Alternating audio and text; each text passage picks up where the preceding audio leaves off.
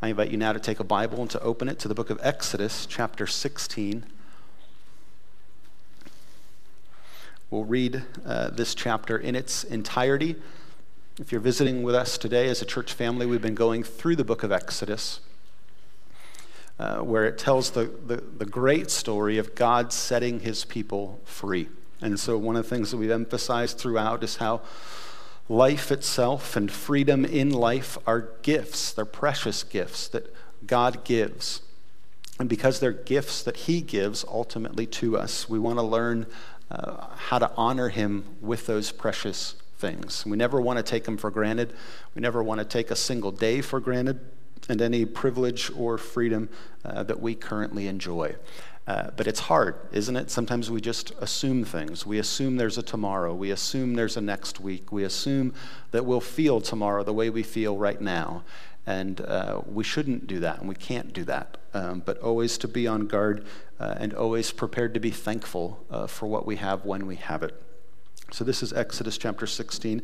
The people have made it through the Red Sea on dry land, and they have seen Pharaoh and all of his horsemen buried in that same sea. And they celebrated triumphantly last week a song of worship to God. And this is what follows. They set out from Elim, and all the congregation of the people of Israel came to the wilderness of Sin, which is between Elim and Sinai, on the 15th day of the second month after they had departed from the land of Egypt. And the whole congregation of the people of Israel grumbled against Moses and Aaron in the wilderness. And the people of Israel said to them, "Would that we have died by the hand of the Lord in the land of Egypt when we sat by the meat pots and ate bread to the full. For you have brought us out into this wilderness to kill this whole assembly with hunger." And then the Lord said to Moses, "Behold, I'm about to rain bread from heaven for you. And the people shall go out and gather a day's portion every day, that I may test them whether they will walk in my law or not. On the sixth day, when they prepare what they bring in, it will be twice as much as they gather daily." So Moses and Aaron said to all the people of Israel, "At evening you shall know that it was the Lord who brought you up out of the land of Egypt. And in the morning you shall see the glory of the Lord, because he has heard your grumbling against the Lord. For what are we that you grumble against us?" And Moses said, "When the Lord gives you in the evening meat to eat, and in the morning bread to the full, because the Lord has heard your grumbling that you grumble against him, what are we? Your grumbling is not against us, but against the Lord." And then Moses said to Aaron, "Say to the whole congregation of the people of Israel, 'Come near before the Lord, for he has heard your grumbling.'" And as soon as Aaron spoke to the whole congregation of the people of Israel, they looked toward the wilderness. And behold, the glory of the Lord appeared in the cloud. And the Lord said to Moses, "I have heard the grumbling of the people of Israel. Say to them, at twilight you shall eat meat, and in the morning you shall be filled with bread. And then you shall know that I am the Lord your God." And in the evening quail came up and covered the camp. And in the morning dew lay around the camp. And when the dew had gone up, there was on the face of the wilderness a fine flake-like thing, fine as frost on the ground. When the people of Israel saw it, they said to one another, "What is it?" For they did not know what it was. And Moses said to them, "It is the bread that the Lord has given you to eat. This is what the Lord has commanded. Gather of it, each one of you, as much as he can eat. And you shall each take an omer, according to the number of the persons that each of you has in his tent." And the people of Israel did so. They gathered, some more, some less. But when they measured it with an omer, whoever gathered much had nothing left, and whoever gathered little had no lack. Each of them gathered as much as he could eat. And Moses said to them, "Let no one leave any of it over until morning." But they didn't listen to Moses. Some left part of it till the morning, and it bred worms and stank. And Moses was angry with them. And morning by morning they gathered it, each as much as he could eat. But when the sun grew hot, it melted. On the sixth day they gathered twice as much bread, 2 omers each. And when all the leaders of the congregation came and told Moses, he said to them, "This is what the Lord has commanded. Tomorrow is a day of solemn rest, a holy Sabbath to the Lord. Bake what you will bake, and boil what you will boil, and all that is left over lay aside to be kept till the morning." And so they laid it aside till morning, as Moses commanded them. And it did not stink, and there were no worms in it. And Moses said, "Eat it today, for today is a Sabbath to the Lord. Today you'll not find in it the field 6 days you shall gather it, but on the seventh day, which is a Sabbath, there will be none. On the seventh day, some of the people went out to gather, but they found none. And the Lord said to Moses, how long will you refuse to keep my commandments and my laws? See, the Lord has given you the Sabbath. Therefore, on the sixth day, he gives you bread for 2 days. Remain each of you in his place. Let no one go out of his place on the seventh day. And so the people of Israel rested on the seventh day. Now the house of Israel called its name manna. It was like a coriander seed, white, and the taste of it like wafers made with honey. And Moses said, this is what the Lord has commanded. Let an omer of it be kept throughout your generations, so that they may see the bread with which I fed you in the wilderness, when I brought you out of the land of Egypt. And Moses said to Aaron, take a jar and put an omer of manna in it, and place it before the Lord to be kept throughout your generations. And the Lord commanded Moses. So Aaron placed it before the testimony to be kept, and the people of Israel ate the manna 40 years, till they came to a habitable land. They ate the manna till they came to the border of the land of Canaan.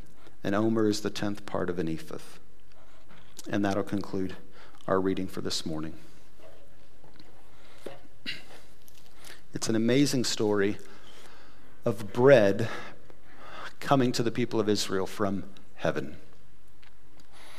And it shows us, though, how quickly such an amazing experience, a miraculous experience of the Red Sea,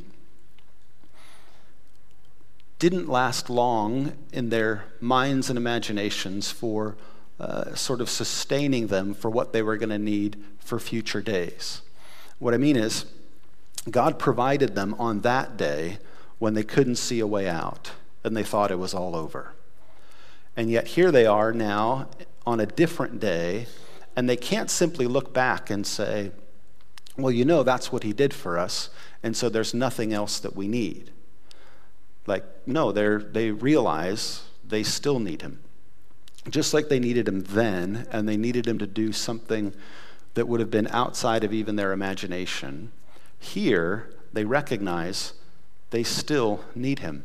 They are a nation of people in a wilderness, not yet home, and so not yet set up with the local bakery and restaurant and different things that they can go to. They are on a journey, and they're going to need God every day along this journey.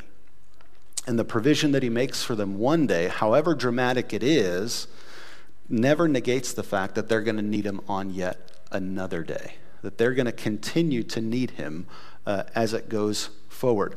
And so that's one of the first things that we identify as we look at this passage, that we as people that are creatures who are not God, we are just humans, we have daily needs. And as much as we would love to say that we don't, or think that we're beyond that, it's just simply not true. It doesn't matter how big of a meal you ate on Friday night. If you haven't eaten since Friday, you're probably hungry. And you're like, let's get this going. There's a lunch. I heard you say that. There's going to be food out back. It really doesn't matter how much you might have eaten Thursday, Friday. We're designed in such a way that we need things frequently. We have daily and regular needs. I'm a huge soccer fan, and there's a tournament happening right now called the Euro Cup. It happens every 4 years, and it was supposed to happen last year, but it was canceled because of COVID. So the Euro 2020 is happening right now in 2021. But yesterday, in a match between Denmark and Finland, a player collapsed on the field. These are people who are about in as good a physical condition as you can possibly be on the planet, to run at almost full speed for 90 minutes, and with overtime up to 2 hours worth of time.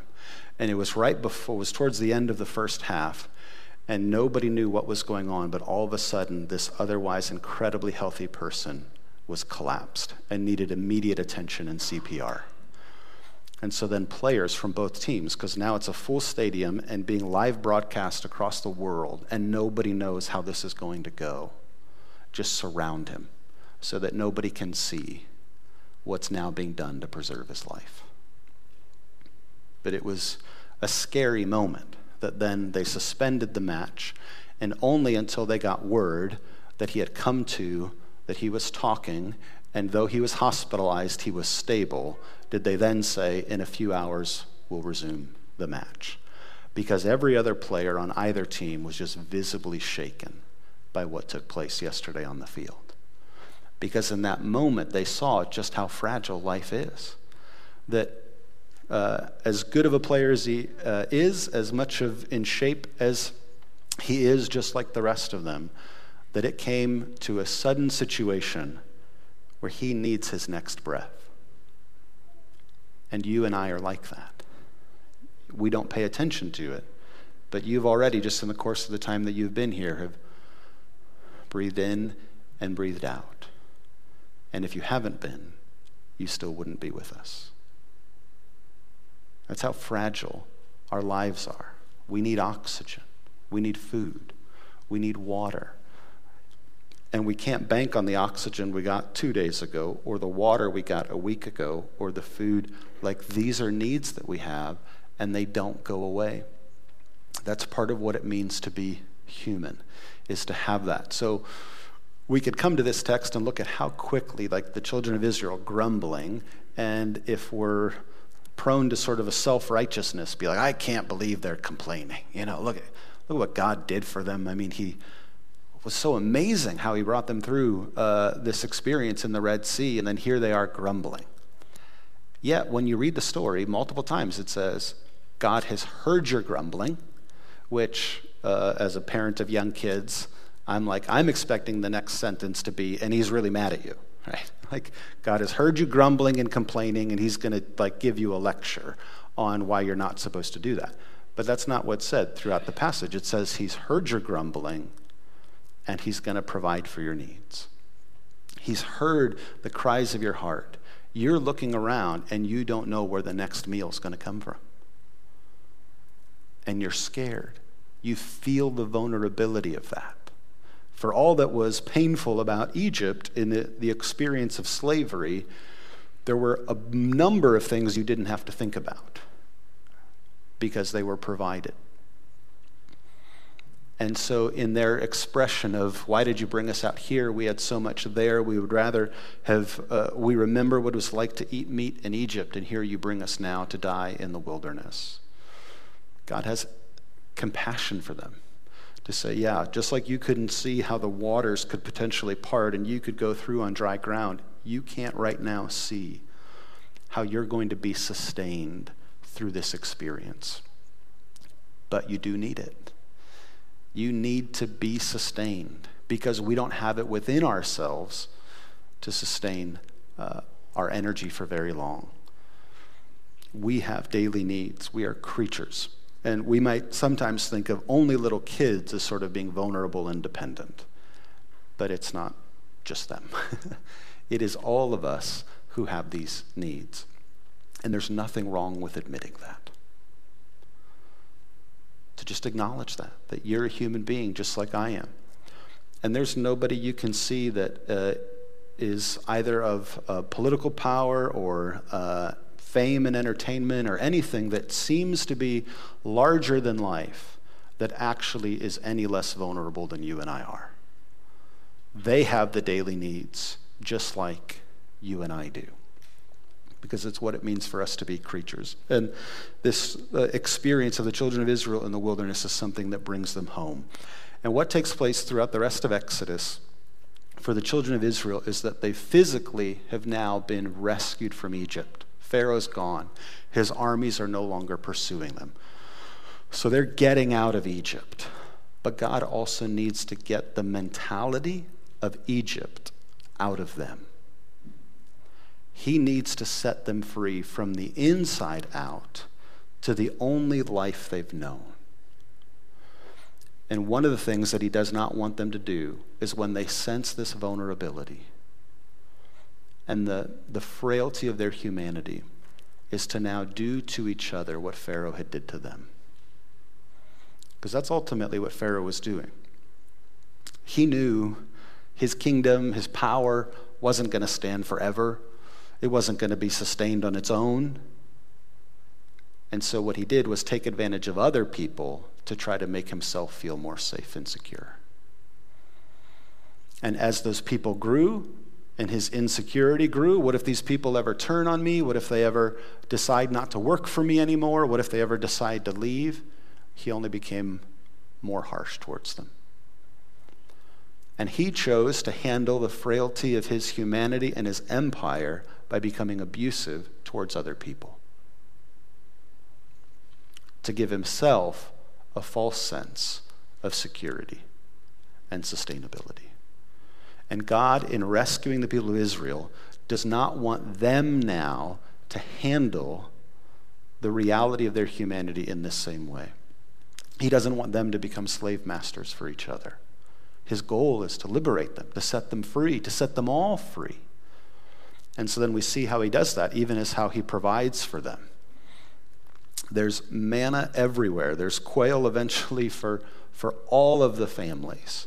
And he wants all of them to participate in receiving what God has given them, so that all of them realize that it's ultimately God who's providing for their needs, and that it's their responsibility to receive it and to enjoy it, to take advantage of it, and to slowly invite them into this relationship by faith by intentionally not providing for them a month from now what they need a month from now, giving it to them today, but saying, you're going to go and get it every day.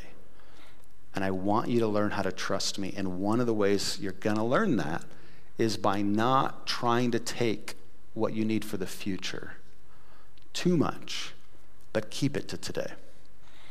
And some of them tried hard, but they're humans, and they said, wait a minute, we gathered, but let's just keep a little bit for tomorrow, just in case. And then they found that stank. That was a bad decision. That was horrible. That was not something they wanted in their tent the next day if they refused to consume it that day. And I don't know how it was for you last March or April when you started to hear, the first time in my experience in this environment, that grocery stores were starting to run out of things. And I can remember the conversation at home and be like, listen, we don't need 4 months of toilet paper. I promise, we don't. We don't need cereal for the next 3 months, but it is hard for a mama bear not to think of what provision would mean for her children. And so we started to acquire a little bit more than we needed, not knowing what would be run out of in a store. And it was, it's just human of us. We want to know that there's gonna be what we need there to be in the future. And it does require wisdom to think that through. But here, for the children of Israel, in this moment in the wilderness, as they can feel these daily needs that they have, God is inviting them into a trusting relationship with him, to rely upon him, to believe that ultimately he is the one that they need, and that as he continues to be with him, they will have what they need when they need it. And so he wants them to see that. But then it also goes not only from their daily needs, but part of that is this establishment of weekly rest. So there's one day that's different. There's one day where they are supposed to collect more than they need, so that there would be one day where none of them work. None of them have to go outside of their home situation, their tent, in order to have a sufficient meal. And all along the way, the passage is clear. God is testing them to see how they'll respond to him. Did it have to be the last day? Could it be a different day? Sure, it's a little bit arbitrary. I mean, it follows the pattern of creation, but the way God designed it is to say, these are the days you're going to do this, and there's a day you're going to do that. And he knows what he's doing in designing it that way. But another way that we can respond to our sense of daily needs and our vulnerability to things is to overwork. And God is specifically encouraging his people to not do that, to take a break. And some of them are tested in a way that they go out on that seventh day and say, wait a minute, I'm just going to go look and see if there's anything still around, to find out, nope, there's nothing here. You really needed to double up yesterday. That's what you needed to do. And we need, just like we need oxygen and like we need water and like we need food, we need rest. And how well we rest is a huge indicator of then how much energy we have and how well we can function in our tasks. And so we need rest every day. Like if you didn't sleep last night, I've already put you to sleep right now. Even if you did sleep last night, I'm really good at putting people to sleep. But even in daily rest, your mind needs a break. Your body needs a break. And you need more than just a night of sleep. You need a day. And then for most of us, eventually realize on a calendar of a year, sometimes you need even more than a night's rest and more than a day a week rest, but you need like a week break in a 52-week time frame or more. But we all need that. We're designed that way, that if we don't get those rests, it affects how we work. And that's something that, again, when they think back on Egypt, that Pharaoh did not afford them. Pharaoh and his cruelty to them at one point when they requested going out into the wilderness to worship, responded by saying, I'm going to make you work harder, and therefore you're going to get no rest. I'm going to take away what you need to do the job that you're required to do so that you just have to work and work and work. And again, he doesn't want his people to now treat each other that way. And so all of them have this responsibility to make sure that the rest of them can rest and get the break that they need. And here in the last year, that was one of those things that for many people, they was a lesson it felt like we learned. We're connected all the time, right? If you have a smartphone, you can get information about things that are happening at almost any point in the world in real time. When I put my phone on airplane mode before the service started, the first set of the French Open final was 5-5. If anybody wants to check and gives me a thumb up or down on how the first set went, I'll take it, but I'm not going to look at my own phone until after service. But it's amazing. Like I can be sitting here and look and see what's happening on another continent and have a real-time update on that. Well, the goodness of being able to do that has meant for most of us, the clock never stops. People can access us almost any point in time. And so it's harder for us to take the rest that we're supposed to take because we're available. And yet it's not good. You know, we don't walk around with our own sort of battery life, but if, again, you imagine your phone and it says, hey, like you're operating on like 10%, like go plug in, or you're going to be unreachable. Some of us are there emotionally and spiritually. And it'd be almost impossible for any of us to tell just by looking at you this morning. But you're at like 2% battery. And if you don't stop and you don't rest, you are going to do something that you regret.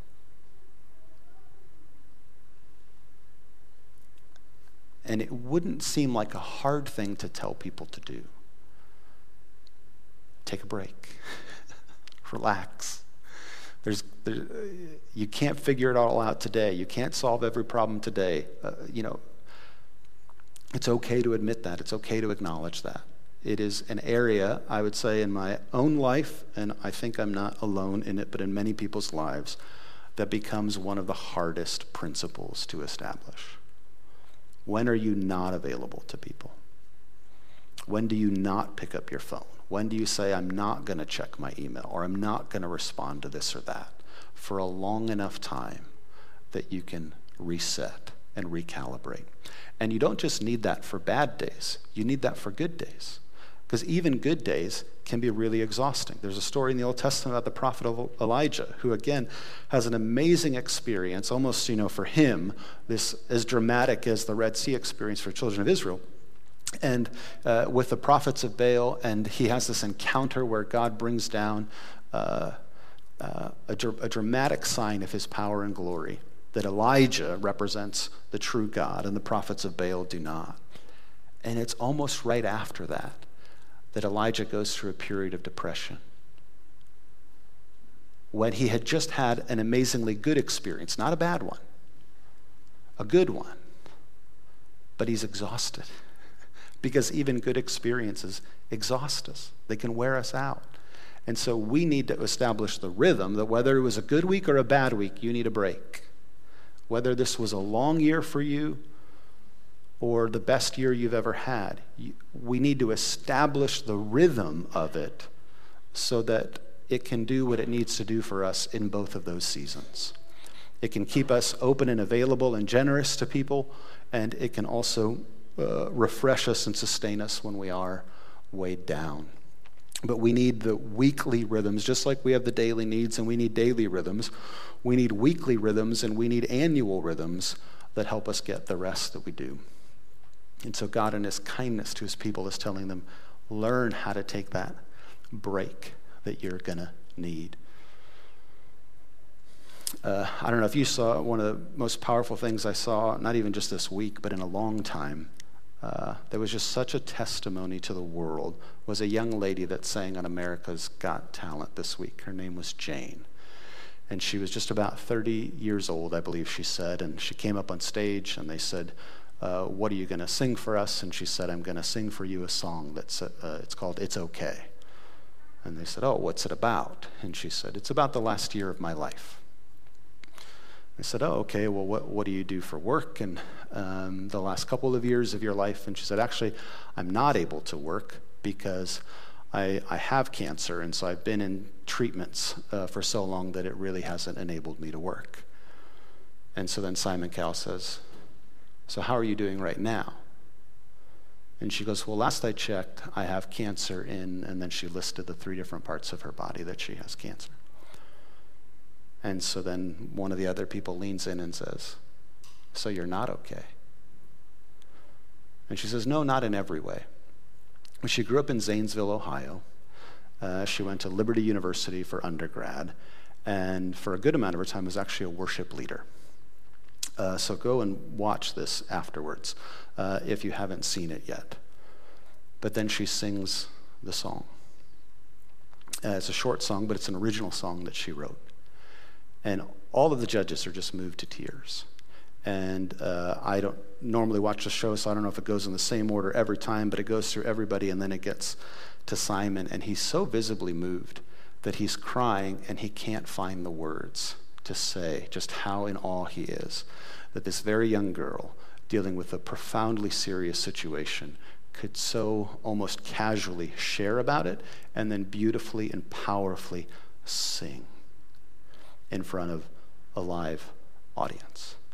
And so she, as he's trying to find the words, offers some of the most beautiful words I've heard recently. But she says, eventually you realize you can't wait until life isn't hard to choose to be happy. Which makes him start crying all over again. You can't wait until life isn't hard to choose to be happy. And so then they rang the golden buzzer, which I didn't even know what that meant and had to look up afterwards what it meant. But it was an incredibly powerful and beautiful testimony that she gave to say, recognizing her needs, uncertain about the future. At the end, she then said, most people are giving me a 2% chance right now, and I just want them to know how thankful I am for that. That there's a chance, and there is reasons to find joy in the midst of that, and to worship God. And the song, it's a beautiful song, is mostly the acknowledgement to say it's okay to be human, and it's okay to feel like you're lost and that things aren't working out the way you thought they were. I mean, that's the gist of the song. It's beautiful. The song isn't, I know how everything's going to go and I know exactly why everything's happening. No, it's just a truthful, painful, but beautiful song. A grumbling to God that he's not offended by, that he has all the capacity in his heart to receive. And that's part of what's driven home in our passage today, is that in our daily needs and our weekly need for rest in a rhythm of worship, we are sustained by our eternal God. There's this sort of fast forward that happens at the end of the chapter that says, so this dynamic of daily manna, of weekly rest, God provides for them for 40 years. He does it for them every day and every week until they make it all the way home. And that's where you say, wow, who has the capacity for that? We don't have the capacity for the future on our own, but does he have the patience for us in our needs, to provide for us, to care for us, to love us? And when we say, what is this? What am I having right now? To hear him say, this is what he's given you for today. And this is enough for you today to live the way he's called you. It would then be the Messiah who would come and teach all of us to pray and say, hey, you might not be in the wilderness right now. You might not be exactly wondering where your next meal is going to come from. But the sooner that you can learn in your faith walk that you need to pray to God for your daily bread and for your daily need for forgiveness, the better off you and I will be. So let's pray the prayer that our Lord taught us. Our Father, who art in heaven, hallowed be your name. Your kingdom come, your will be done on earth as it is in heaven. Give us this day our daily bread, and forgive us our trespasses as we forgive those who trespass against us. Lead us not into temptation, but deliver us from evil. For thine is the kingdom and the power and the glory forever and ever. Amen.